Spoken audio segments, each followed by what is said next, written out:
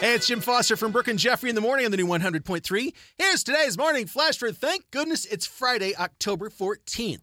Well, not even the new pumpkin spice helmets could help the Bears squash Washington last night on Thursday Night Football, losing 12-7 to the hapless Commanders.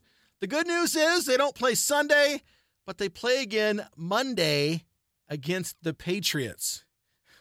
Oh, for primetime. Ugh.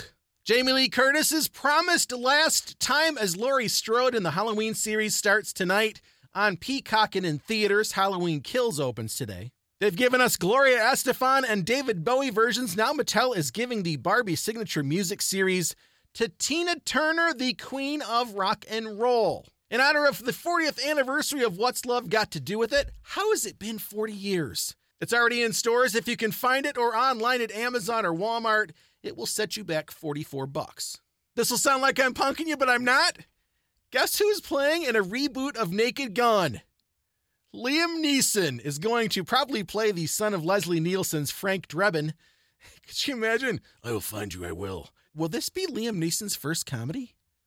That's going to be amazing. Count me in for opening night. This year's Oscar for Best Comedy Award goes to Liam Neeson for the remake of Naked Gun. That's going to be fabulous. And finally, the Friday Foodie Flash of the Day. Kevin Bacon's been added to... Wait a minute. Oh, I get it.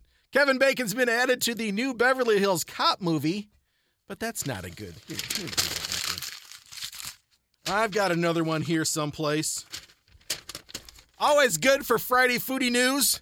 Taco Bell is drumming up something called a grilled cheese dipping taco.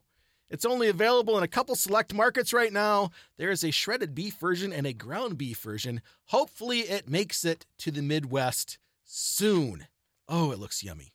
There's everything that's not fit to print for your Friday. Have a great weekend, and thanks again for checking out the new 100.3. She loves the 90s and 2000s.